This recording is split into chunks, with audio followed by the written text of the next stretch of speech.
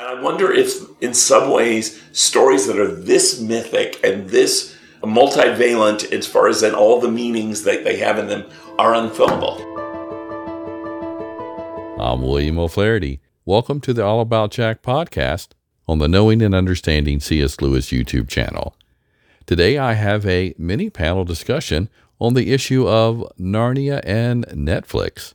Is Greta Gerwig a good or bad choice? This was recorded October 17th, 2023, when I was visiting the Marion E. Wade Center at Wheaton College. My guests are Drs. Crystal Downey, Terry Glaspie, and Charlie Starr. All three are either very familiar with film and are the arts in general, as well as being respected authors. Quick note, while I don't tend to talk too much during my shows, on the day of this recording I was somewhat hoarse, which is especially noticeable by the end of the program. Welcome back to All About Jack, Crystal. Thank you. It's great to be here. Terry, it's good to have you. Oh, it's such a pleasure to be with you today. And Charlie, it's always good to have you. And fun is always for me too, William. Well, now, let's start with movies by Greta other than Barbie. What have you seen and what did you think of it?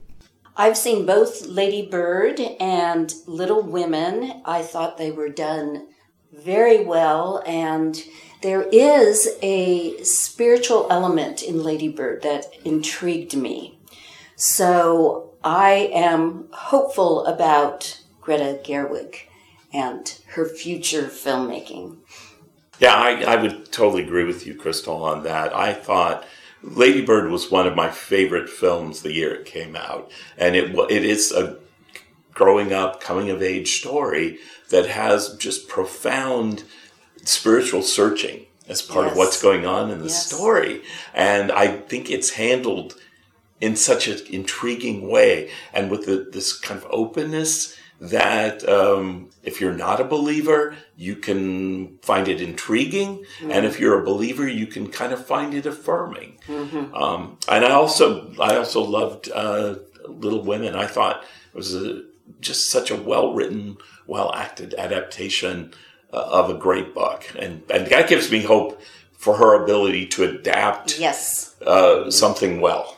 I was thinking in terms of her Little Women compared to the one that came out over a decade prior with Winona Ryder in it. Mm-hmm. And that earlier one, which was gorgeous, is very chronological. I'm sure like the novel. But then Greta, in her adaptation, broke chronology. She applied some very nice film structural techniques. So it comes across as far more cinematic than that earlier one. And so I did find her Little Women to be really quite delightful. Mm-hmm. And so that does really speak to the idea of adaptation. Mm-hmm. You can't do book on film unless you're making something for PBS that's going to be 16 hours long and nobody's going to want to watch it. Right? But you can do successful adaptation, and so there we at least have one from her already. Right? Yeah, I so agree with you. I mean, I know there are those who are concerned about, who think, well, the Chronicles of Narnia, these are like Holy Writ. Mm-hmm. These are like stand next to the Bible. Yeah. Don't touch them. Don't change them. But the very art of adaptation is the art of taking things from one medium and taking it to another medium. And it always means there's going to have to be some adaptation. Right. And the artistry of that filmmaker will, for good or bad, and maybe a little of both, will definitely come into play. Mm-hmm. Well, the famous instigator of the French New Wave, Truffaut, liked to quote the filmmaker Carlo Rim, who said that an honest adaptation is a betrayal. And there's two meanings that, insofar as what Charlie just said, an honest adaptation, if you try to go chronologically, include every single scene, that is not film adaptation, that's just a visualization of a novel. film is a different medium. So so that betrays film, and an honest adaptation is a then has to be a betrayal of the original source material, and that's makes it honest. And even the word betrayal is has this tie to tradition, insofar as tradition means handing over. And so both in the Greek and in the Latin versions of the Bible, we have the exact same word for Judas's betrayal of Jesus. He handed Jesus over to the authorities, but the same root word is used for, and Jesus handed over to us these words. And Paul, he handed over then the paradigm for the Last Supper. So this whole idea of betrayal and tradition, they are etymologically related. That's interesting. Interesting. Very interesting. I will say that I was hopeful when I heard that Netflix was going to take it over, that they might take a Game of Thrones approach or extended edition Lord of the Rings approach and give me a nice long version of an episodic version of the novels. Yes. That's what I was hoping for. I truly have no idea what they're going to do. Right. Are they going to do a film, or are they going to do episodes? I think it's episodic. I would love to see an episodic version. But even then, you're still going to have adaptation. You have to have right. adaptation. I remember someone asked Alfred Hitchcock, why didn't you ever film Crime and Punishment? And if you think about it, can you imagine Alfred Hitchcock filming Crime and Punishment? But Hitchcock said, why would I mess with a perfect novel? You know? And it's the fact that he was aware that he couldn't do the exact same thing.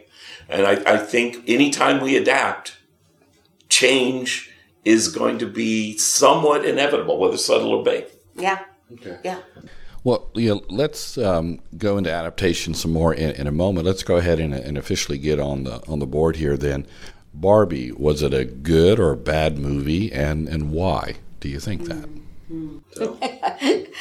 Well, I thought it was a great movie. Partly, she acknowledges her indebtedness to cinema. The opening scene is absolutely brilliant, where she is quoting 2001 Space Odyssey, where little girls are playing with their baby dolls and nursing them.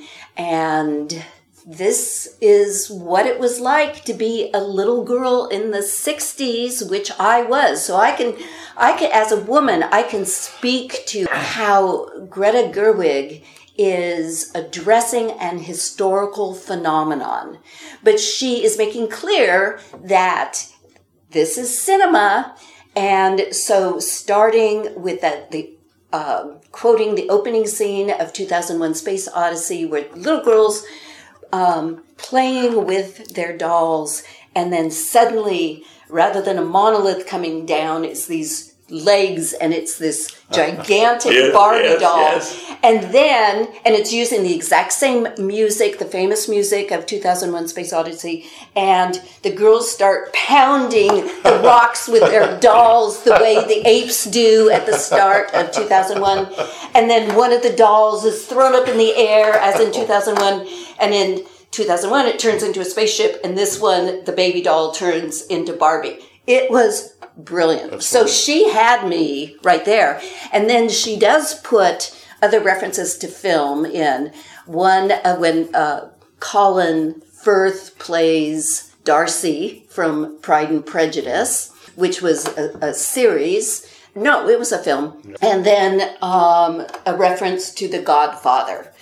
So she is acknowledging her medium, and we need to acknowledge her medium as well.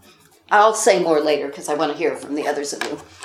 Well, I have to say, and some people will probably not appreciate this, but I loved it so much that I took my adult daughter to see it. because and she, like me, laughed, thought it was playful, creative throughout. The set design. Oh my gosh, Yes. the set designs are amazing even in it. And it makes a powerful point about roles and relationships. And I don't think it's trying to put across some propagandistic message. It's just challenging us to think again about what does it mean to be a man and a woman, and how those roles are supposed to work. Right. And how that when people get stuck into role models that don't fit who they are as a person, they react, they rebel, and they have to find some way of dealing with that. So, yeah, I thought it was sneakily profound and so clever. Well, and it was satire, too. And Totally, a lot of yeah. people don't get satire. Like, there's that famous incident where someone responded to C.S. Lewis's screw tape letters and wrote him and said, well, this advice is positively diabolic. And they didn't get that he was making fun Right. of and trying to illuminate our own sinful natures. And Greta Gerwig was doing the same thing. She was not doing a simplistic feminist movie. No. She was satirizing feminism Yeah. as well as male dominance. So she was satirizing both extremes. And people who don't get satire, as well as people who are oblivious to the medium of film, might be appalled by it. Yeah. But that's because they aren't getting the subtlety. And satire has a very specific function. Satire is not comedy. It's just Yes. funny. And the function of satire is always to tell a culture, here's how you look at the world, and it's stupid. And here's why the way you look at the world is Yes. stupid, right? Yes. Satire is there to break the conventions, to tell us that the way we see things is not necessarily how things are. And it's an ancient tradition. I think it was Leland Ryken who argued that Jonah is a satire. Which, right or wrong, it's a great way to read the Book of Jonah. Right. But then you get Lucian and some of the Greeks and Jonathan Swift's Gargantuan modest proposal. Every time I teach yes. it, once I taught it at UCLA, so I had great students, and they would come in and go, I can't believe he's saying people should kill and eat their babies. They didn't get the satire. Modest proposal. Well, Yeah. and that's what has made something like something very pop culture like The Simpsons and Family Guy successful, is because those guys are really good satirists. And ultimately, I don't know of any Terry Gilliam film. So that's, Terry Gilliam, Monty Python. I don't know of any Gilliam film, not just including Monty Python, that doesn't have some element of satire. Oh, in it. right. He's a true master. Right. Yeah. Yes, I Yeah. agree. But He you is. have to learn what satire is for sure in order to see what's going on. And if you don't understand its satire, you immediately are in danger of moving to believing that it's propaganda. Exactly. That's Good. the very thin line you walk. Yes. And if your satire is not done well, it actually does sometimes function as propaganda. It's just like sticking the nose face. But I love what you said, Crystal, about the fact that this was not about being for one side or the other. Right. It's so. I think if you truly understand, it's just saying we are in a mess as a culture about our misunderstandings of maleness and femaleness, and this film reveals some of what that mess is about. It makes us think about ways that we can begin to change that. Right. I would say it's an excellent example of deconstruction. And more Christians are recognizing the profitability of Derrida's establishing the importance of deconstruction, and which Derrida defines as openness to the other. And the trouble often with feminism is it does what people who have studied Derrida call invert the binary. In other words, there's been male supremacy for so long that many feminists came along and just, if you think of in addition, or in, how can I describe this? If you have one word and then a line and another word underneath, and so you just flip that. And so it used to be male supremacy, females underneath, and you flip it, feminist supremacy, and, kind of the total dismissal of white chauvinist males. And Greta Gerwig is making clear that's not what she's doing. No. She wants to deconstruct it. It's both and rather than either or. And that's what deconstruction is about, both and thinking. Because the whole film is, and I had never thought about it in those terms, but you're exactly right, is about that flipping. Yes. It's about when Barbie Land becomes run by the patriarchy, by the men, it completely changes and ruins Barbie Land. And but they have to come back to this place of realizing they have to work together. And they have to realize that the patriarchy is unfortunately not about horses. Yeah, that's right. You've seen the film. Well, and Barbie Land, she's exposing that they are prejudicial, that only women could have important jobs, and the males are marginalized. So she's saying this is not the answer. And theologians quite a while ago were talking about this in terms of womanist theology, insofar as the trouble is feminism tended to be, the early times of feminism was white privileged women. And there was still no voice for black women. And so they even wanted to get rid of the term feminism and talk about womanist theology, a theology that wants to deconstruct these problematic either-or binaries. What you all reminded me of is the willingness of the Inklings to make fun of each other. Yes. And a couple of things came to me. One is in the Notion Club papers, Tolkien references a book written, and the Tolkien and the Notion Club papers are set in the 80s, which for Tolkien is the future. Right. So there are all these dons sitting around, and Tolkien and Lewis are past and gone. But then one of them is talking about this book called Out of the Talkative Planet. You read it and you start laughing. And then I once heard for the C.S. Lewis Foundation folks, when they do Oxbridge, they brought a choir in, and the choir sang every title of every Lewis book.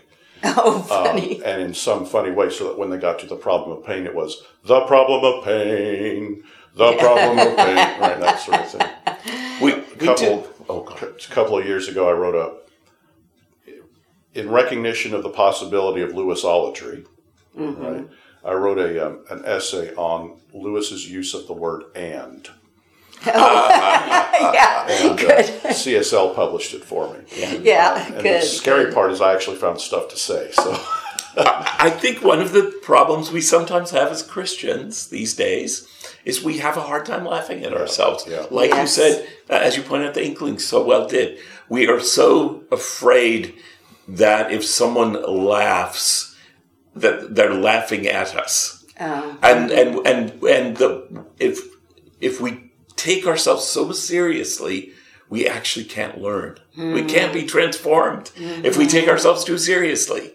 We're stuck in our own little self-created world. The only time I met Walter Hooper, I asked him if I could take his picture, and he held his cat up, and I took his picture. Absolutely deadpan face. All pictures of Walter Hooper are absolutely deadpan. And I realized, early I had thought, does this man, is he unhappy? Is he very serious as a Lewis scholar? The moment I met him, he said, "Hello, how are you?" Right, invites me into the house, and he's just so kind. He's talking to his cat. "No, you can't go outside. We have a guest." And I went to take his picture, and at that moment I realized, oh, that is Walter smiling. That is his happy face. Yeah. It's like if we create a little subculture where we're always looking for what's wrong and dangerous about the culture at large. I'm not saying we don't need to be discerning. Of course we do. But if we create this culture where we're always afraid that that our faith is somehow going to be marginalized, it's like, you know what? God is big enough to take care of himself. Well, and part of what Greta is dealing with in this film is relevant to our culture now, totally apart from gender and sexual issues. It's the polarization of our culture itself, where these different sides are denouncing each other. And I am so concerned how Christians have bought into this polarization. And I have met Christians who, rather than endorsing Paul's statement, for me to live is Christ, they endorse, for me to live is my party's political platform, and Christ is a prop that holds it up. So this message spreads to larger issues. But at the same time, I would want to encourage Christians who say, oh, it's just feminist ranting, that a lot of Christians don't realize how difficult it has been, especially for Christian women, in being taken seriously. And just and this is why this film spoke so much to me. And I'll just give you, I'll give you 3 examples. One from when I was about 10 years old, and I was in Pioneer Girls, and I got the most badges at our award ceremony. When I came down the stage, the first thing my father said to me is, he didn't say, oh, congratulations, Crystal, you got the most badges. He said, the way you were standing up there, it made you look so fat. That was the first thing he said to me. So here this generation of women who are told that they're supposed to look like Barbie dolls. And that pressure on them. Then after I got my PhD, I applied to a Christian college. And in part of the application process, someone said to me, a male said to me, Christian college, said, Crystal, your recommendations from grad school are too good to be believed, and we wonder what you did to get them. Oh, wow. Oh, my goodness. And then my first year, now that was back in the 90s. So you could say, well, that was, a while ago. 2018, when I first arrived here, I went to a C.S. Lewis lecture and then a reception afterwards. I happened to be the only woman there, and someone brought up what is the cause of the polarization in our country.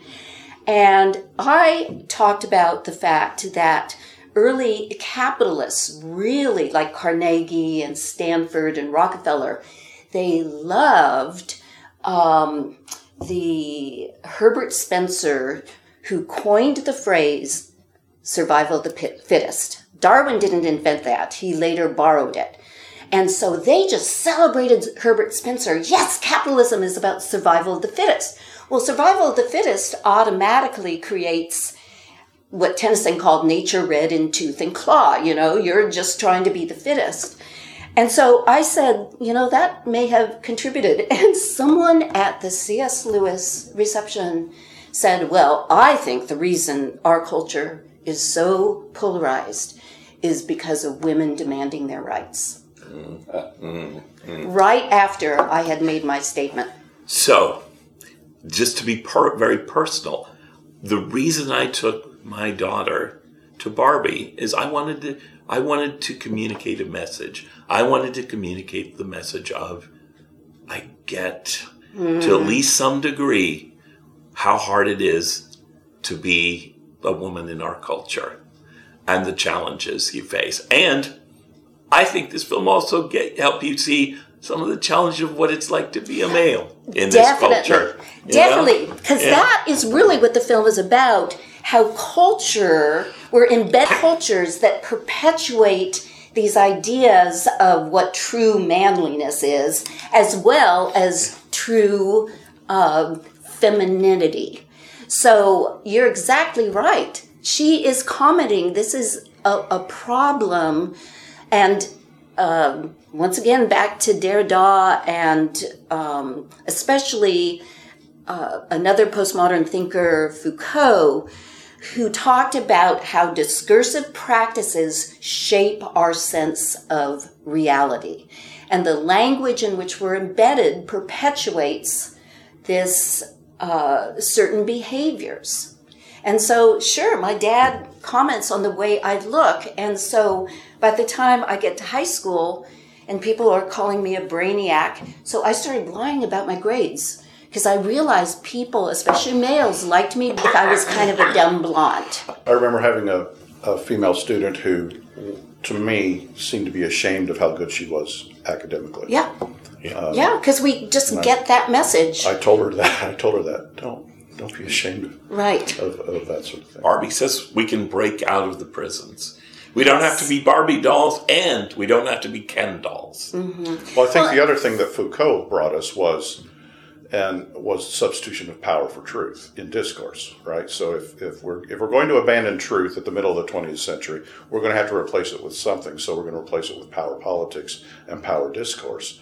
Well, then that is going to add to the creation of us versus them mentalities. Yes. Mm-hmm. Yeah.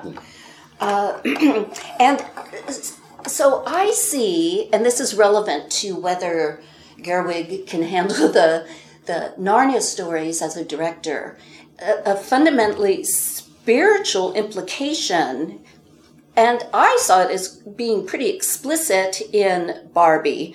But what we're talking about now is our polarized culture, the either or, and the fundamental principle of Christian orthodoxy is that Jesus was not either or. Jesus was both and, both fully God and fully human.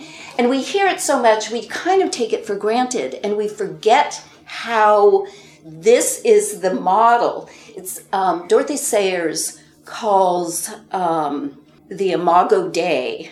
So we are created in the image of God. She says it's the image, lowercase I, of the image, uppercase I, which was Jesus as God incarnate, of the unimaginable. And we'll get more into Narnia specifically here in a bit. But earlier there were comments related to how a book is adapted into a movie or the challenges. So let's go ahead and delve into that before we do very specifically have everyone address, is Greta good or bad for Narnia? But again, before getting to that, how is a book adapted into a movie anyway, and what makes it good? I think a little bit of some of the old BBC Jane Austens, which have their charms. I've watched most of those old BBC Jane Austens, and I love Jane Austen. But there's something a little bit flat because they are this line for line, as you said, Charlie, this line for line adaptation. They try to get everything from the story in.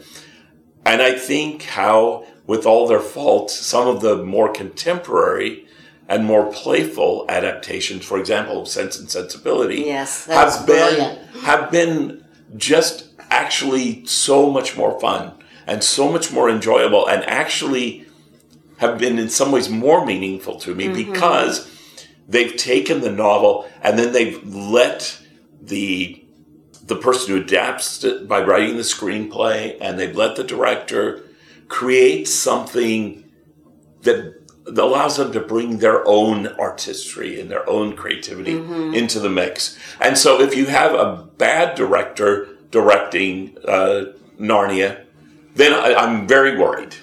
But if you have a good director, I may not like every choice she makes, but I'm really interested to see what choices she makes. And I am willing to bet that she will actually build even though she won't go literally word by word, she'll actually build a new level of enjoyment and appreciation for Narnia in me. Let me just remind you that the film adaptation of The Voyage of the Dawn Treader had a good director. Well, okay. All right. He's a good director, but it was not a good movie. Right. Nor a good adaptation. Well, are these stories almost unfilmable? I mean, you look at the cartoon version, not good. You look at the BBC version, it had some charms, but kind of flat. You look at the more contemporary films, none of them really terrific films. And I wonder if, in some ways, stories that are this mythic and this multivalent as far as in all the meanings that they have in them are unfilmable. I don't know. I'm just asking. Yeah, the reason I want to say no is because I felt that Peter Jackson gave us faithful adaptations, decent adaptations. But maybe it's some just my people attitude. were dismayed that Tom Bombadil was totally left out. And he couldn't have been put in, right? That is adaptation. But what the thing that I learned that really taught me that film is not novel is that I saw John Huston's last film, the last film that he directed, with his daughter Angelica Houston. And it was a movie of a Yeats short story. The Dead, I think is the name of the story, right? Yeah. And it covered the entire short story. Nothing was left out. And it was 90 minutes long. And that's when I realized a 20-page short story is a 90-minute film. And that's what made me more hopeful about, an episodic approach to Narnia. But there is something about Narnia. Lord of the Rings worked. I actually liked Lion, the Witch, and the Wardrobe film, the adaptation film. I thought it had its weaknesses as far as filmmaking, but it totally moved me, and I loved it. Yeah, but they kept getting worse farther and farther away from the text. Farther away from adaptation. By Dog. But again, an honest adaptation is a betrayal, and I think part of the problems with the others were an oversight that you have to just include what you can, and they made changes. And I speak from having talked to someone who was involved with the oversight of the Narnia movies. And he was just saying, I couldn't believe it when I got the first script, and the whole movie began with a helicopter going over Los Angeles with this statue of a big lion.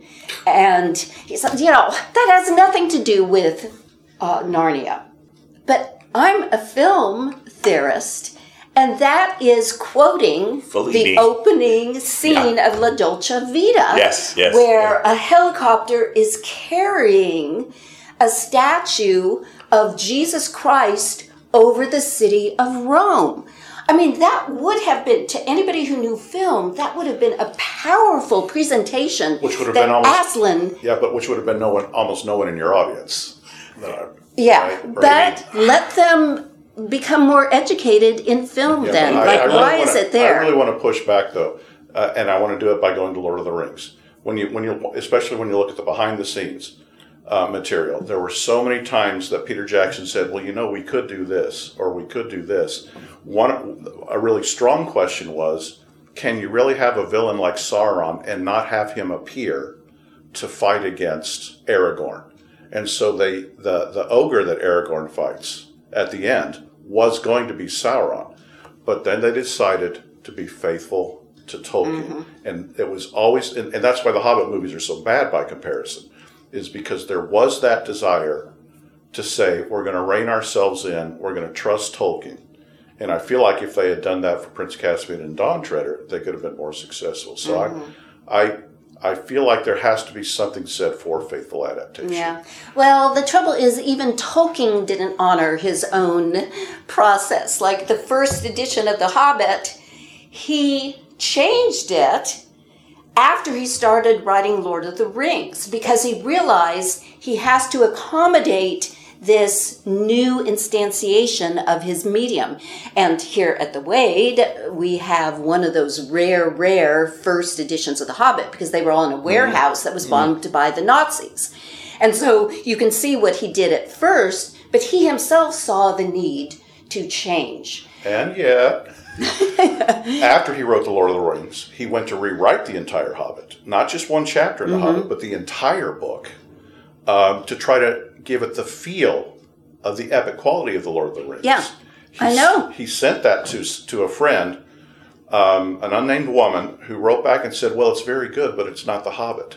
And so he abandoned it. And so he stopped trying to do that. So I really felt like the difference between Peter Jackson's LOTR movies and his Hobbit movies is he let Tolkien rein him in the Lord of the Rings films, but with the others he didn't. I mean, there's still plenty of adaptation. Well, part of the problem of adaptations is, and this is how I deal with it in my book on film, is externalizing the internal.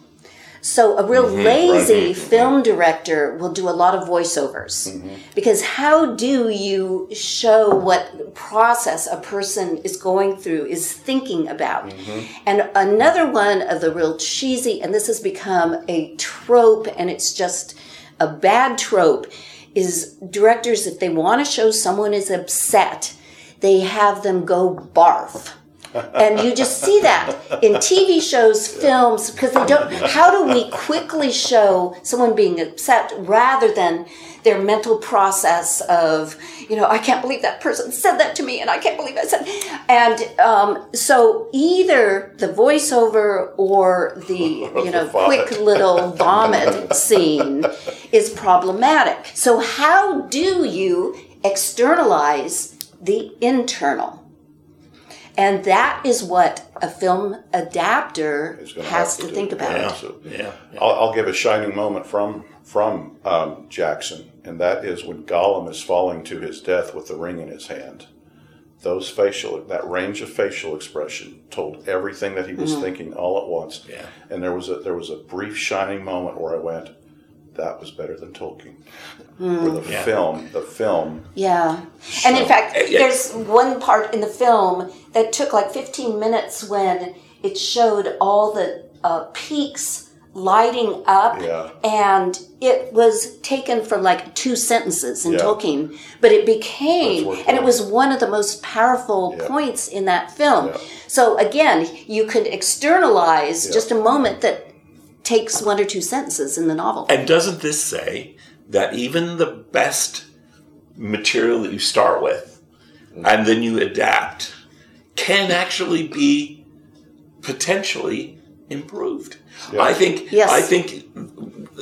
the adapter can, by bringing their vision into it, actually add something. I can think of 2 films where that happens, and I'd love to know if you guys know of any more, but they're both baseball movies. I thought Field of Dreams was better than Shoeless Joe, and I thought The Natural was better than The Natural. Yeah. Yes. Both films were superior to the right. Jaws. And this is popular. Yeah. I mean, if you've ever read the novel Jaws, just don't. It's just,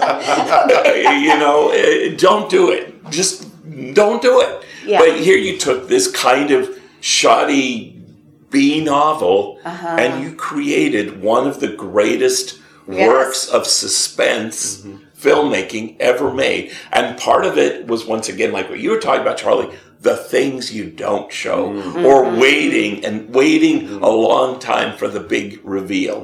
And so here you take an adapter who's very talented, Spielberg, was able to make a kind of a masterpiece out of something that wasn't a masterpiece. And of course, we all know that it can go the other way. You can take a masterpiece, of course, and you can turn it into something that's completely unwatchable. But definitely. But we shouldn't be afraid. We shouldn't be afraid. We should, if the question is Greta going to make a good one or not? The answer is, I don't know. But I am excited to find out. Right. But, actually, I want to have that as the final question more so in a moment. But let's pause before we do wrap. And you were referencing, Crystal, a book. You've done actually several here. But go ahead and just briefly tell about yourself. And I'll have a link for people to be able to learn more about you. Okay.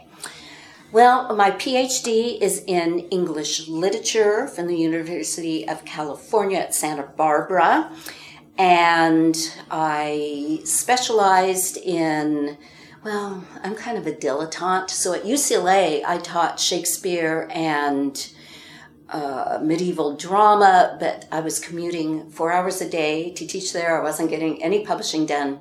So I got invited to teach at Messiah College in Pennsylvania. And there I started writing about Sayers, which is why I'm here at the Wade Center, since Sayers is one of our authors. But in my study of Sayers, I became interested in cultural theory, which led me to semiotic theory, which is the study of signs. And the one place where semiotic theory is still very strong is in film studies. So I started writing about film, and after publishing about 50 essays in both secular and Christian journals on film, I wrote my first film book. So it was my fourth book, but it's called Salvation from Cinema, the medium is the message, which is kind of what we're talking about. Yeah. Film is a different medium than a novel. If you're going to have a film adaptation, it has to be different in several ways from the novel. And part of what I'm arguing in that book is how Christians often reduce film to a content delivery system. They pay no attention to the medium. Celluloid sermons. Yeah. Yes, exactly. And you extract, and many times, if you see a character who's just kind of like this in a cruciform pose on the dirt, oh, that must be a Christ figure, when there's nothing else in the film to support it. That was published as an emphasis on religion and film. They wanted me to extract a lot of my Christian discussion. One of the anonymous readers, this was for Rutledge, so a secular press, and they said, we want this as a book in universities that have religion and film classes. So please de-emphasize the Christianity, which at first depressed me, but then got me excited. How can I sneak past Watchful Dragons, as C.S. Lewis says? So I use Jacques Derrida and deconstruction, and basically Derrida saying that Christianity is the only religion that doesn't function by an economy of exchange, where do this, you get that. That Christianity is the only religion that has a gift. But see, I'm citing Derrida. So he's, he says, yes, I rightly pass for an atheist. But he was willing to question his own atheism. And then another Sayers book. And I just signed a contract for another book on film where I can use all my Christian material, because I discovered here at the Wade that Dorothy Sayers loved film, and when her letters were published, 4 volumes, almost 2,000 pages, the editor left out every single letter where Sayers praised cinema. Which is great for me, because so the title of this next book is The Wages of Cinema, looking through the lens of Dorothy Sayers. Oh, and that, I've got to get in the Christian implications that are in Greta Gerwig's Barbie movie, because it's very similar to Sayers. When Sayers, and it's filmed kind of like this bright heaven scene where Barbie meets her creator, Ruth Handler. And Barbie tells her, I want to make meaning, not just be a thing made. That is profound. That's what all the Wade authors are doing. They want to make meaning. And after she says, I want to make meaning, she says, you're my creator. Well, that's straight Dorothy Sayers, what she argues in what C.S. Lewis calls an indispensable book, The Mind of the Maker. She says that when we're told we're created in the image of God, male and female, he created them, Genesis 1:27, that means The God who is described in Genesis 1 is a creator. So creativity, making meaning, is the Imago Dei. Terry, tell us a little bit about yourself. So I teach at Northwind Theological Seminary. I'm both in the program of studies of the Inklings, which we call Romantic Theology, and in the Spiritual Formation program. And my biggest love really is in the connection between the arts and spirituality and how the two come together. Yes. I love to read academic books, but then I love to translate them for everybody. Mm-hmm. And so my books are all written on a very popular level. I've written a biography of C.S. Lewis called Not a Tame Lion. And I've also, two of my books that I'm probably most proud of, recent books, 75 Masterpieces Every Christian Should Know, which takes 75 representative pieces of art, music, literature, architecture, and film from the Roman catacombs, the art in the Roman catacombs, all the way up to U2's Joshua Tree album. Yeah. And then my most recent book, and something I'm talking about a lot these days, is called Discovering God Through the Arts. And in that book, I make the argument that the arts are quite literally one of the spiritual disciplines that we can use to help us to understand our place in the world, to help us to discover God and how God is interacting with this strange, broken, battered, and majestic and beautiful world. And that the arts can help us do that. Mm-hmm. And so I'm encouraging people that you can learn more about how to pray. You can read the Bible in a deeper way. And all these different things that can happen as a result of really engaging with the arts. Charlie, tell us about yourself. Hi, I'm Charlie. And I write books that I feel like writing. I write books that are my current interest or the thing that's bubbling up in me at a particular moment. And so there's not a central theme.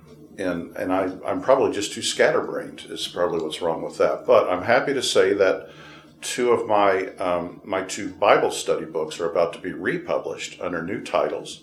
One of those is called Sacred Screaming, What to Do When Your Problem is God. And it's it's about wrestling with God. The other one will be called Even the Hero, and it's a study of the first 8 chapters of Romans for really college-age people who don't like to read very much. So there's nice, short, succinct chapters that takes you through Paul's argument in Romans. The same publisher who is going to re-release those books has also re-released my singular children's fantasy, King Lesserlight's Crown.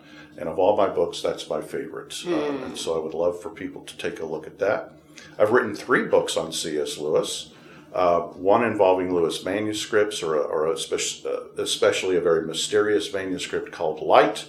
One then is on Lewis's theory of myth, and the other on his theory of reality, and those are called The Fawn's Bookshelf and The Lion's Country. My Middle Earth, that is my fantastic world that has been with me throughout my entire lifetime, just as Tolkien had his own world, though mine isn't anywhere near as good, of course, is part of a series of science fiction books that I've been writing since the 80s.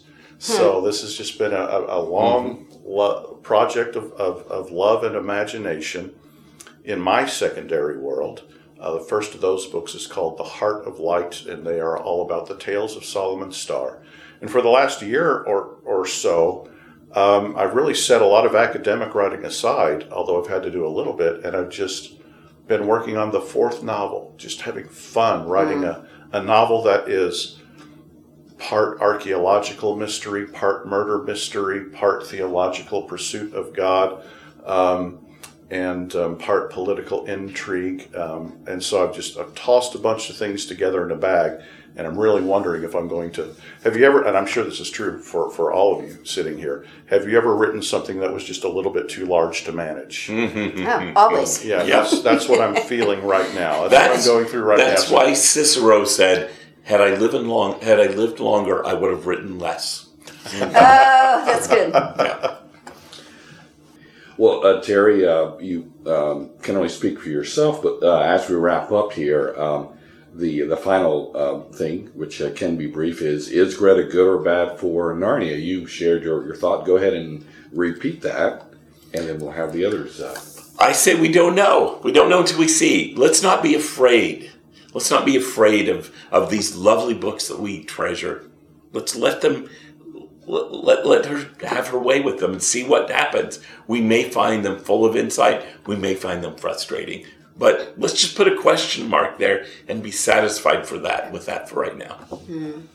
I would say first people need to read Terry's books on the importance of the arts for Christians, because I feel passionate about that as well. Maybe because I grew up in a home very fundagelical home where the arts were a waste of time.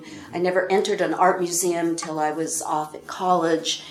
So if we can train ourselves to look at the artistry of films rather than, as I said earlier, reduce them to a content delivery system worrying, oh no, she left out this bit. Oh no, that line was not in the original novel. Well, that's going to be true of any well-made adaptation. And so value what you see on the screen, the cinematography, and especially the editing. Editing is a powerful, powerful tool. And what you see juxtaposed on the screen itself makes a statement. So, all this to say, we have to wait and see. But I trust Greta Gerwig. She knows filmmaking well enough. She has this history of really well-made films. So, I am hopeful if she doesn't get too much harassment. My big question mark is, what is she even going to do? Netflix isn't telling us anything. Mm-hmm. So for all we know, we might get a film or a TV series from the world of Narnia that isn't doing the books at all. So we simply don't know. And we actually might enjoy something like that more if we're in danger of being purists. But the thing that I do recall is my experience of the three Narnia films that were big budget. The first film I thought was a good movie and a faithful adaptation. Second film was a real difficulty for me because I thought the adaptation was bad, but I still found myself enjoying the film. It was a good movie, but not exactly an adaptation so much as a kind of a resemblance is the word that a smart work study and I came up with for that. But then by the third film, it was so far away from the book that I couldn't enjoy it, even if I tried to focus on the cinematic side of things. And probably part of that is because it was also a bad film. But they all have certain charming moments, right? And that's I suppose that's part of what I've enjoyed about the Rings of Power on Amazon Prime. There are scenes that you want to just enjoy, and so there were bits where I went, "Oh, that's such a great idea." It's not Tolkien, but it's Tolkien-esque. Yes. Yeah. You want to live most in this world. filmmakers can do that. Getting it to cohere into a that single, is the hard that's much more part. difficult. So I'm optimistic. I'm hopeful. Well, hopeful's a better word. I'm hopeful. I don't know if I'm optimistic, but I certainly hope that I'm going to enjoy them. Well, excellent. Thank you, everyone, for being here. Thank you, Crystal, for being with me on the show today. A very fun conversation. Thank you. Terry? Hey, I've just enjoyed getting to talk with two people smarter than me. Charlie, great to have you again. I'm going to argue with Terry vehemently over his claim that I'm smarter than he is. I'm certain it's the other way around. But I'm glad to have been with these wonderful people and with you, William. I hope you enjoyed my mini-panel discussion with Drs. Crystal Downing, Terry Glaspie, and Charlie Starr. Let us know your thoughts about Narnia and Netflix. Is Greta Gerwig a good or bad choice? By leaving a comment. Also, comment on whether you agree or disagree with the perspectives of turning books into movies. Again, please note this was recorded in October 2023, so if you hear this much later, then there might be more known about what Netflix is doing. Although I will note that the last I heard, it was 2 movies were in the works, but Netflix does have the option of doing a series. Again, I'm William O'Flaherty. My podcast, All About Jack, has been around since 2011. My YouTube channel is called Knowing and Understanding C.S. Lewis. Be sure to check out my short feature called The Latest on C.S. Lewis that focuses on timely news. Check the description or show notes for links on how to learn more about my guest today, as each has been on my program before. Finally, everything I do related to Lewis is centralized at the website essentialcslewis.com. And in case you didn't know, I have written 2 Lewis theme books. The Misquotable C.S. Lewis was released in 2018. It examines 75 quotations credited to him that he either didn't write or paraphrases of something he did, or without the context could be misunderstood. Then in 2016, my enhanced study guide to the Screwtape Letters came out. It's called C.S. Lewis Goes to Hell. Thanks again for listening. Please consider liking and sharing this episode with others.